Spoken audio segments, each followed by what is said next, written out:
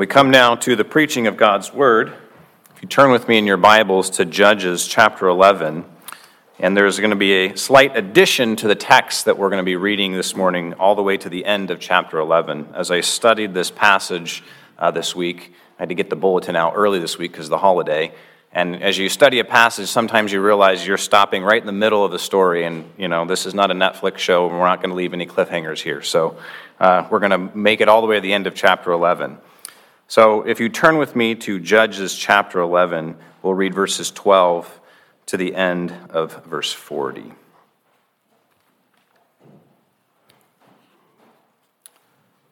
Before we begin, let me pray and ask God's blessing on the reading and preaching of His Word. Let's pray. Father, we do come to you now and ask for your blessing upon this, that your Holy Spirit would work through the word that is preached and proclaimed. Lord, we do ask, as we sang already, that you would be the one who speaks. Lord, it is not my words, but it is you, the sovereign God, who speaks to your people through your scriptures as they are explained, that brings light and understanding and salvation for our souls. And so, Lord, we ask that the words of my mouth and the meditations of our hearts would be acceptable and pleasing in your sight this morning. We pray this in Christ's name. Amen. Before I begin this text, I do want to give a brief review diving into Judges chapter 11. This is one of the more difficult sections in all of the Bible. The story that happens here is troubled commentators and interpreters throughout the centuries. And I stand as one who has wrestled with this text alongside of them, and I am humbled by it because it is difficult. And so I don't stand here as one who can give you all of the answers and say that I know everything. I rely upon many people who have worked hard on this passage. So we'll see that in just a moment. But I do want to give us a little context so that when we dive into this passage, we can understand where we are, thinking back to last week of who Jephthah is, and then I will read our text this morning. Because what happens in this is Jephthah reviews a large portion of Israel's history. But who is this Jephthah character? We saw last week that he is a man who is raised up to be a judge, the leader of Gilead. Gilead is a region that is in eastern Israel, on the other side of the Jordan River. This is close to modern-day Jordan, that region of the country, on the border of Israel and Jordan. And there, in that region, they have many different countries that surround them. The Edomites, the Moabites, as we see, the Ammonites here, and different countries who are nations who are incurring into Israel and fighting against them. We saw that in chapter 10. And Gilead needs a new leader. There are people right in the middle of the thick of this. They're the last defense as you enter into Israel. And if Gilead falls, then the Ammonites have free access into the country of Israel to do as they please. So Jephthah is raised up by the people to be their leader to go fight against the Ammonites. So let's begin in verse 12. Then Jephthah sent messengers to the king of the Ammonites and said, "What do you have against me that you have come to fight against my land?" And the king of the Ammonites answered the messengers of Jephthah, "Because Israel, on coming up from Egypt, took away my land from the Arnon to the Jabbok and to the Jordan. Now therefore restore it peaceably." Jephthah again sent messengers to the king of the Ammonites and said to him, "Thus says Jephthah, Israel did not take away the land of Moab or the land of the Ammonites. But when they came up from Egypt, Israel went through the wilderness to the Red Sea and came to Kadesh. Israel then sent messengers to the king of Edom, saying, 'Please let us pass through your land.' But the king of Edom would not listen. And they sent also to the king of Moab, but he would not consent. So Israel remained at Kadesh. Then they journeyed through the wilderness and went around the land of Edom and the land of Moab, and arrived on the east side of the land of Moab, and camped on the other side of the Arnon.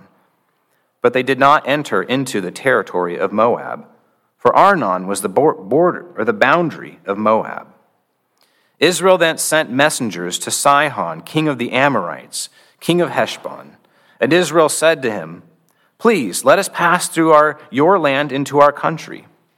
But Sihon did not trust Israel to pass through his territory. So Sihon gathered all his people together and camped at Jahaz and fought with Israel. And the Lord, the God of Israel, gave Sihon and all his people into the hand of Israel, and they defeated them. So Israel took possession of all the land of the Amorites who inhabited the country. And they took possession of all the territory of the Amorites, from the Arnon to the Jabbok, and from the wilderness to the Jordan. So then, the Lord, the God of Israel, dispossessed the Amorites from before his people Israel. And are you to take possession of them? Will you not possess what Chemosh your God gives you to possess? And all that the Lord our God has dispossessed before us, we will possess. Now are you any better than Balak the son of Zippor, the king of Moab? Did he ever contend against Israel, or did he ever go to war with them? While Israel lived in Heshbon and its villages, and in Aor and its villages, and in all the cities that are on the banks of the Arnon, 300 years, why did you not deliver them within that time? I therefore have not sinned against you, and you do me wrong by making war on me. The Lord, the judge, decide this day between the people of Israel and the people of Ammon." But the king of the Ammonites did not listen to the words of Jephthah that he sent to him. Then the Spirit of the Lord was upon Jephthah, and he passed through Gilead and Manasseh, and passed on to Mizpah of Gilead. And from Mizpah of Gilead he passed on to the Ammonites.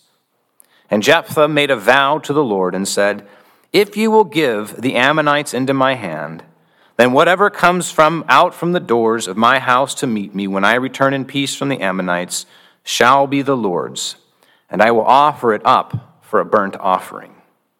So Jephthah crossed over to the Ammonites to fight against them.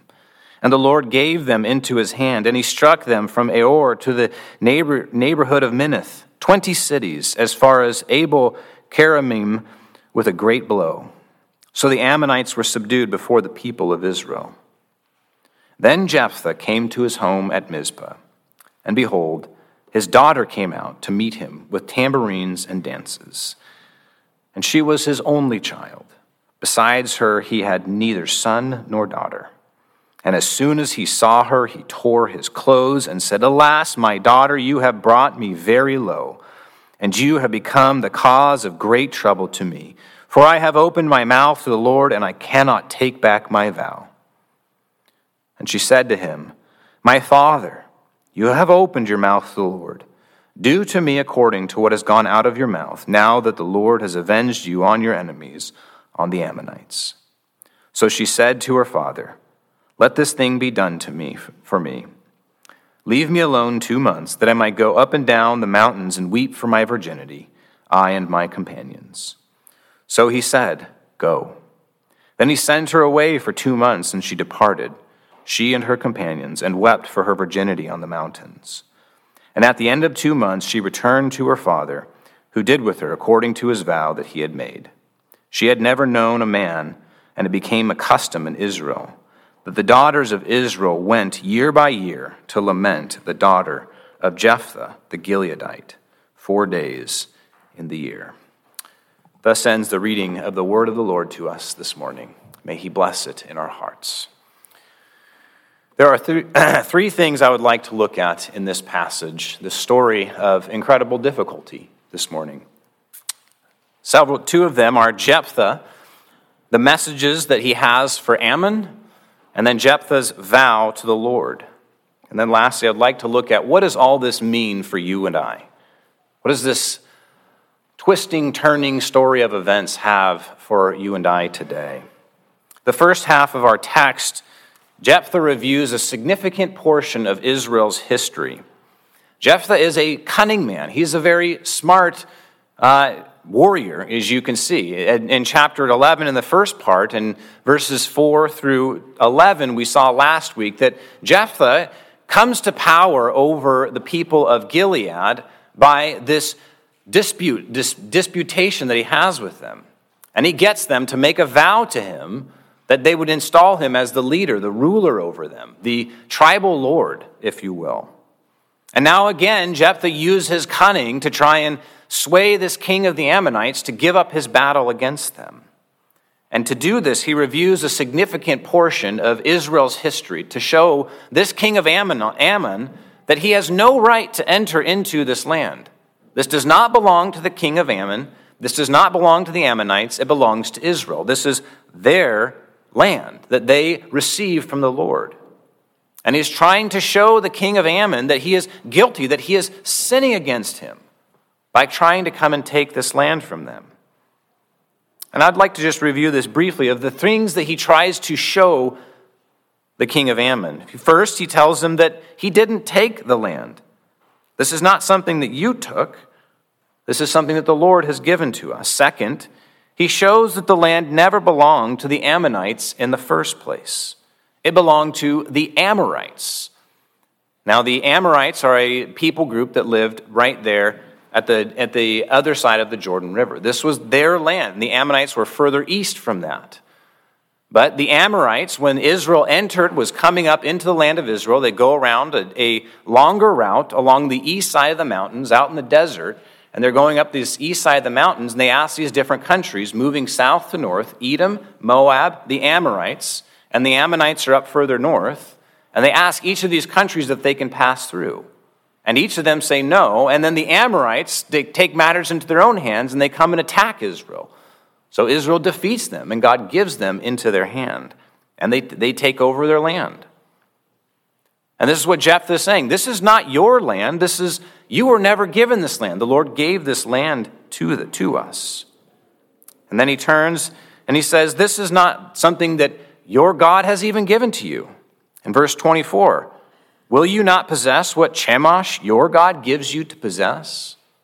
Now, does Jephthah actually believe in this foreign god? We don't know. We know that the Israelites themselves have been pursuing after all the foreign gods, but whether or not Jephthah is actually saying, yes, your God is real and exists, it's not necessarily what he's doing here. He's more saying, for the sake of argument, here you go. Your God will give to you whatever your God gives to you, and our God will give to us whatever he gives to us. But he tries to show them, your God has not given you this land. Fifth, Moab's land that you are trying to take, they couldn't take it from Israel. Moab, one of your neighbors to the south, they couldn't take this land for us. Balak, if many of you know the story of Balak and Balaam, Balak was the king of Moab who wanted to curse the Israelites so that they would not come in and take over land as they were moving north. And God defeated them. God used Balaam to say, no, I cannot curse Israel. And eventually Balak took matters into his own hands, and God defeated Balak as well. Balak couldn't defeat them. The Amorites couldn't defeat them. What makes you think that you're going to do something better than they? And lastly, the Ammonites have had 300 years to take over this land. And they haven't. They haven't done anything. What gives? What now is the reason for you to come and attack us? He's heaping all of this up to say, you have no right to come in here to try and take this land from us. And you haven't cared at any point in the past, and it's not right for you to do this now. And then he uses this interesting phrase here at the end in verse 27. I therefore have not sinned against you, and you do me wrong by making war on me. The Lord, the judge, decide this day between the people of Israel and the people of Ammon.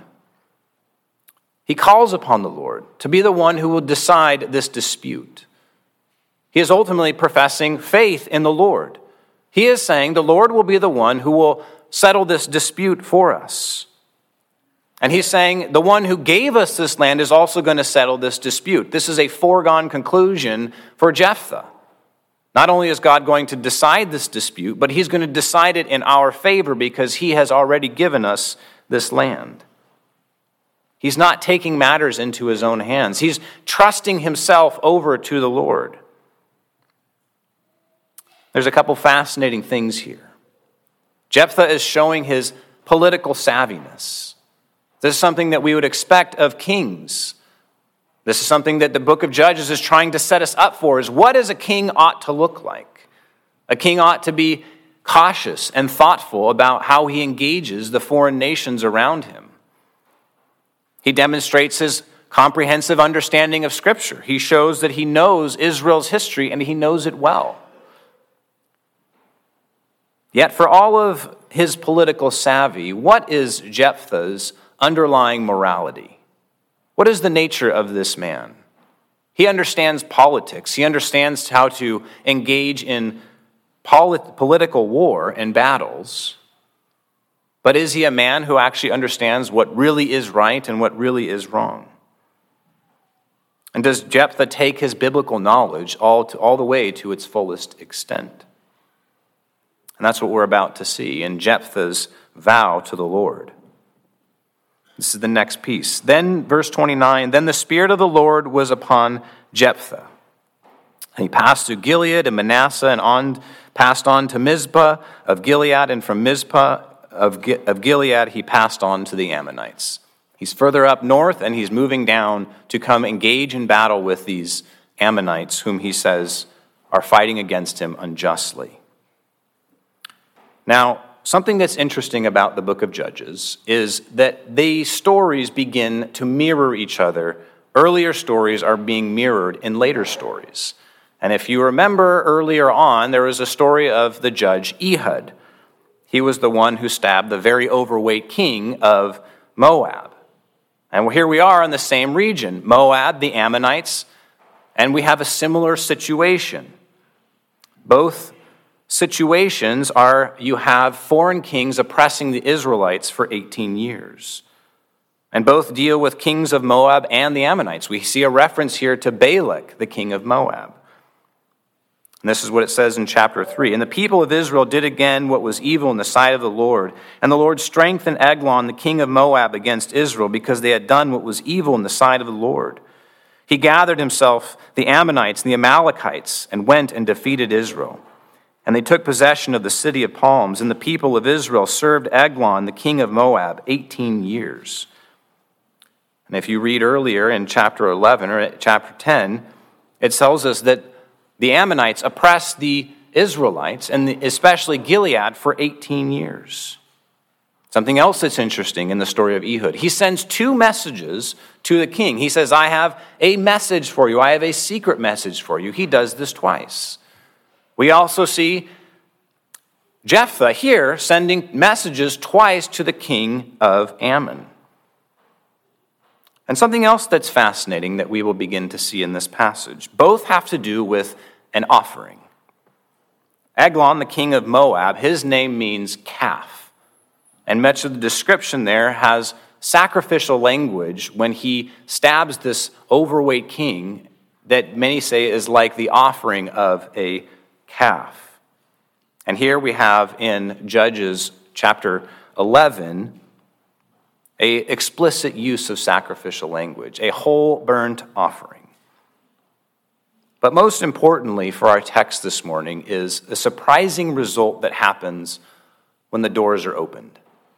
In the story of Ehud, if you remember, the people of Eglon, as they're waiting for their king to come out after Ehud had snuck into this room and killed this foreign king, they don't know what's going on. Then suddenly when they open the door, they find their king dead on the other side of this door.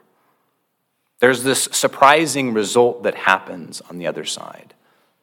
And here in this story, we see another mirror. The only time this word door occurs in the entire book of Judges is in the story of Ehud, and here again in the story of Jephthah. And both climax with a situation of a surprising situation that happens on the other side of a door. But before we get too deep into this, it's important for us to see what's happening with the Spirit of the Lord and the placement of this vow. The Spirit of the Lord comes upon Jephthah, was upon him. And then in the next scene, we see him leading Jephthah into battle to defeat his enemies. It is the shortest description of victory of all of the judges in this book. It's almost like a moot point in this text, as if to say, the important thing that happens here in this story is not the victory that Israel wins. It's a very small, local, regional battle that he wins, a small area, 20 cities. And it might disturb some of us, and it ought to disturb us. We might think, but the presence of the Spirit of the Lord, doesn't this mean he's doing what's righteous? Not necessarily. Think of David in his famous confession in Psalm 51. After he commits his sin of adultery with Bathsheba and then murdering her husband, what does he say in that prayer? Take not your Holy Spirit from me. David understood that the Spirit of the Lord was present with him, but that did not prevent David from committing one of the grossest evils that has ever occurred in the nation of Israel. So the presence of the Spirit of the Lord does not override the sinfulness of human man in their functions of carrying out their duties or failures to carry them out. But what we're expecting is a victory. But is that what we see? When the Spirit of the Lord comes, we see a victory, but is that ultimately what this text is pointing us to? And we see Jephthah's vow. It's an ambiguous vow. And the point is for us to see the foolishness of this vow. Did he really make this kind of vow? Whatever comes out of his door, he'll offer as a burnt offering? And we are now forced to reckon with the character of Jephthah. Yes, he is a savvy political leader, but does that make qualify him as the ultimate leader of Israel? Is he the one that will lead Israel? See, Jephthah is calculating everywhere, except when it comes to his core morality. He really is willing to sacrifice whatever will come through his door. Jephthah goes out, fights the battle, and then he comes back. And what comes out of the door? The surprising result, just like an Ehud. But it's a shocking scene. Unlike in the story of Ehud, where it is victory over the king, this is Jephthah's defeat. It is his undoing. It is one of the most, if not the most, astonishing situation that we see in this entire book of Judges. Coming through the door, as the text highlights for us, is his only daughter. And not only does it say it's his only daughter, it clarifies and emphasizes this by telling us that he has no other children. His line will end with this woman, with this daughter. And remember the story that we heard in last week about Jephthah, that he is seeking his inheritance. His siblings or his stepbrothers and sisters, they kick him out, disinherit him. And now he finally has a way to secure his inheritance, coming back into his homeland, being set as the ruler over his people. But his only source of preserving his inheritance, he is now foolishly and rashly vowed to the Lord as a sacrifice. Where we are expecting victory over enemies, coming through that door is a shocking sign of death. One of the most shocking deaths in all of Scripture. It's so shocking that the Hebrew authors, who are no slouches when it comes to depicting death, we see this all throughout the book of Judges. As they depict their victories over these foreign kings and armies, it is grotesque in many of their descriptions. But it can only gloss over what happens here. And he did with her according to the vow he made. And what does Jephthah do? Is he lamenting for his daughter? No, he blames her. He gets angry with her. He accuses her. Alas, my daughter, you have brought me very low, and you have become the cause of great trouble to me. Jephthah is ultimately a selfish, self-centered man who is doing things only for his own benefit, laying the blame at the feet of his daughter. Is this the man who ought to lead Israel and its victories? The text is abundantly clear for us. Absolutely not. This is not what the ruler of Israel will be. He will not be like the Ammonites, whose god Chemosh accepts child sacrifice. Here we see Jephthah behaving like the kingdoms of the nations around them that continually offer their children in sacrifice to them. Jephthah sought to secure himself his inheritance, and in a single moment, it's taken away. In his vow, he thought he could control God, and he treated God just like the gods of the Ammonites and the gods of Moab. Whereas Ehud preserved the Israelite inheritance by executing Eglon, Jephthah's victory is none at all and brings an end to his own line, an end to his inheritance. It is the picture of the growing dire situation in Israel, where early they start well, but it is growing worse and worse and worse. And in the center of this whole passage is a mighty statement, one that expresses faith, but then later expresses judgment. The Lord, the judge, this day decide between the people of Israel and the people of Ammon. The question you and I must ask is, who are the people of Ammon here? Jephthah, an Israelite, is also mirroring the Ammonite people. And for his wicked vow, he is ultimately left without an inheritance. God allows his own vow to bring justice back on his own head. And the Lord does not intervene.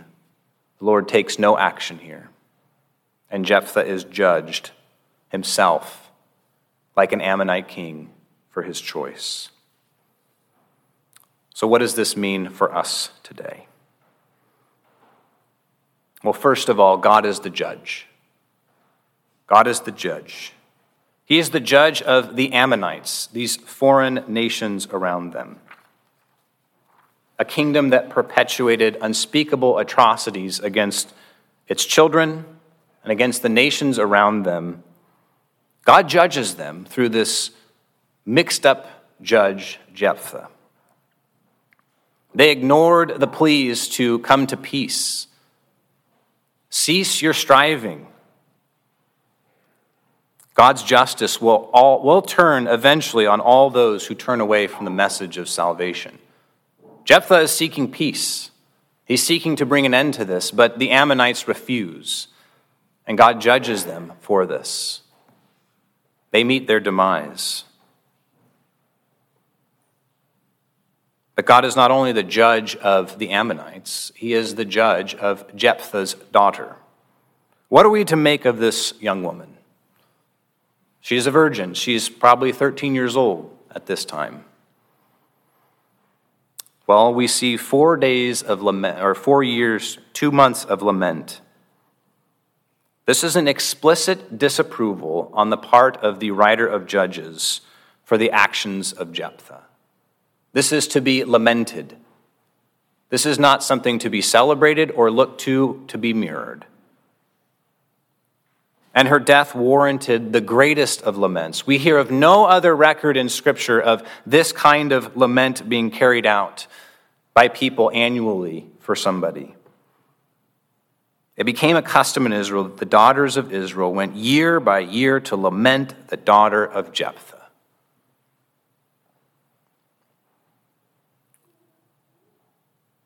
This also shows the growing sadness of the situation we see in Israel. The view of women that happens in this book.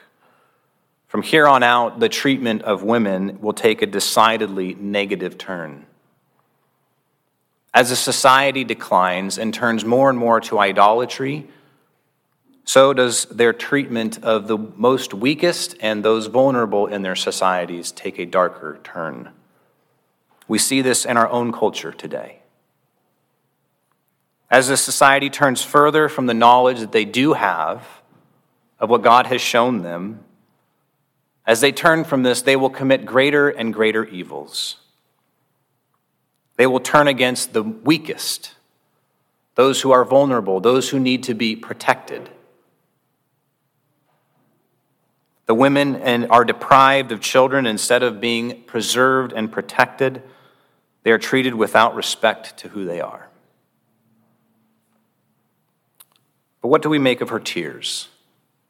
Her tears. They are tears of lament, but they are also tears of faith.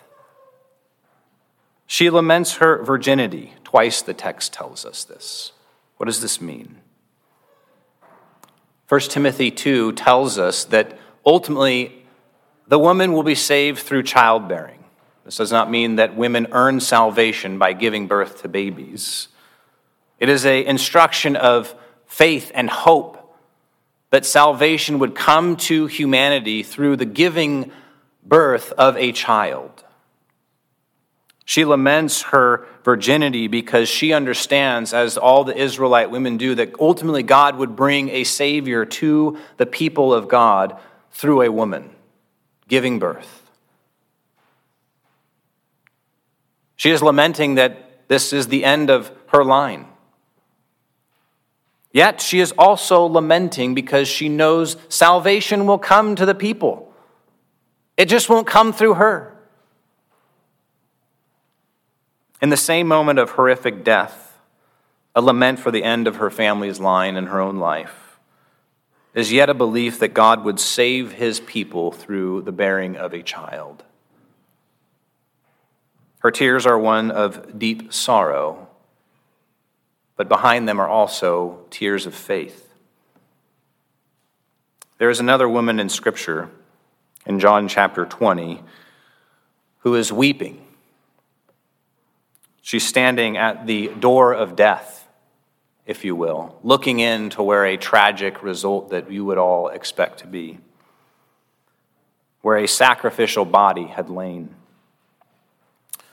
But Mary stood weeping outside the tomb, and as she wept, she stopped to look into the tomb. And she saw two angels in white sitting where the body of Jesus had lain, one at the head and one at the feet. And they said to her, "Woman, why are you weeping?" She said to them, "They have taken away my Lord, and I do not know where they have laid him." There was Mary, looking through death's door. Yet this time, there was no death on the other side of that door.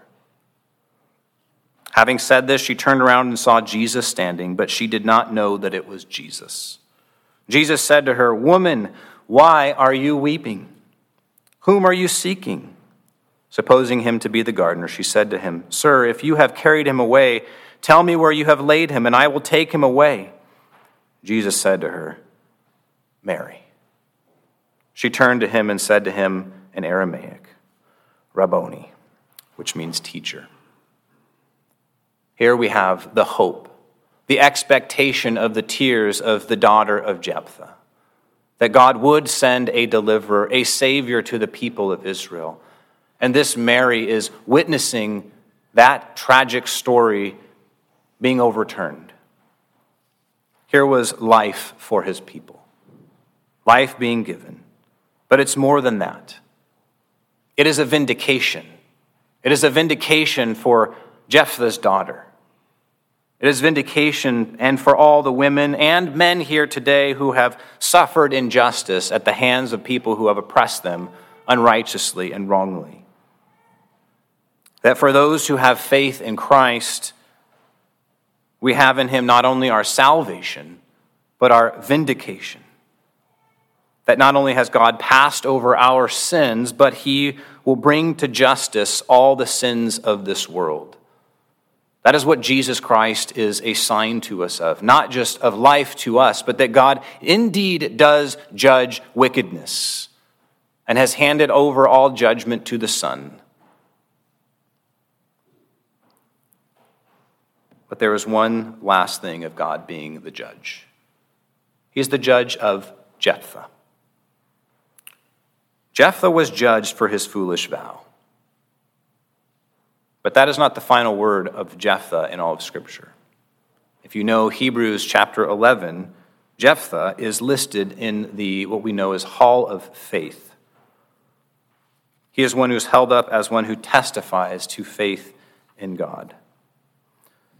And what more shall I say? For time will fail to tell me of Gideon, Barak, Samson, Jephthah, of David and Samuel and the prophets, who through faith conquered kingdoms, enforced justice, obtained promises, stopped the mouth of lions, quenched the power of fire, escaped the edge of the sword, were made strong out of weakness, became mighty in war, putting foreign armies to flight. But he was a man who looked in faith ultimately to God to give him the victory. Now he took matters into his own hands ultimately with his daughter, and there is no description that is excusing this behavior of Jephthah. But Hebrews 11, a few verses later, says, "And all these, including Jephthah, though commended through their faith, did not receive what was promised." Jephthah did not receive his inheritance. He was looking in faith to the God who would give him his inheritance. He was looking in faith to God as he sought his inheritance in the promised land. Despite all the wicked ways that he sought to obtain this in his own strength, we still see a witness of Jephthah looking in faith to God in Judges chapter 11, verse 27. It's hope for us that if God can save a man as wicked and as evil, doing as atrocious things as Jephthah does, he will save us too, who look in faith to our Savior Jesus Christ. God will certainly bring to justice all the sins of this world. The question is, who will pay for them? Will it be the Son of God, who was given for us the ultimate whole burnt offering, or will we suffer for them? So trust in Jesus Christ. Look in faith, as even Jephthah, as his own daughter did, and you will find the hope and salvation that you need for your souls. Let's pray. Father in heaven, Lord, we do ask that you would grant us faith. Grant us the eyes to see what is unseen, the heart to believe that you have sent a Savior to us in Jesus Christ. And Lord, turn our eyes away from our own sinful hearts and away from the things of this world, that we may look upon Jesus Christ as our hope. And fill our hearts with this joy, we pray. In Christ's name, amen.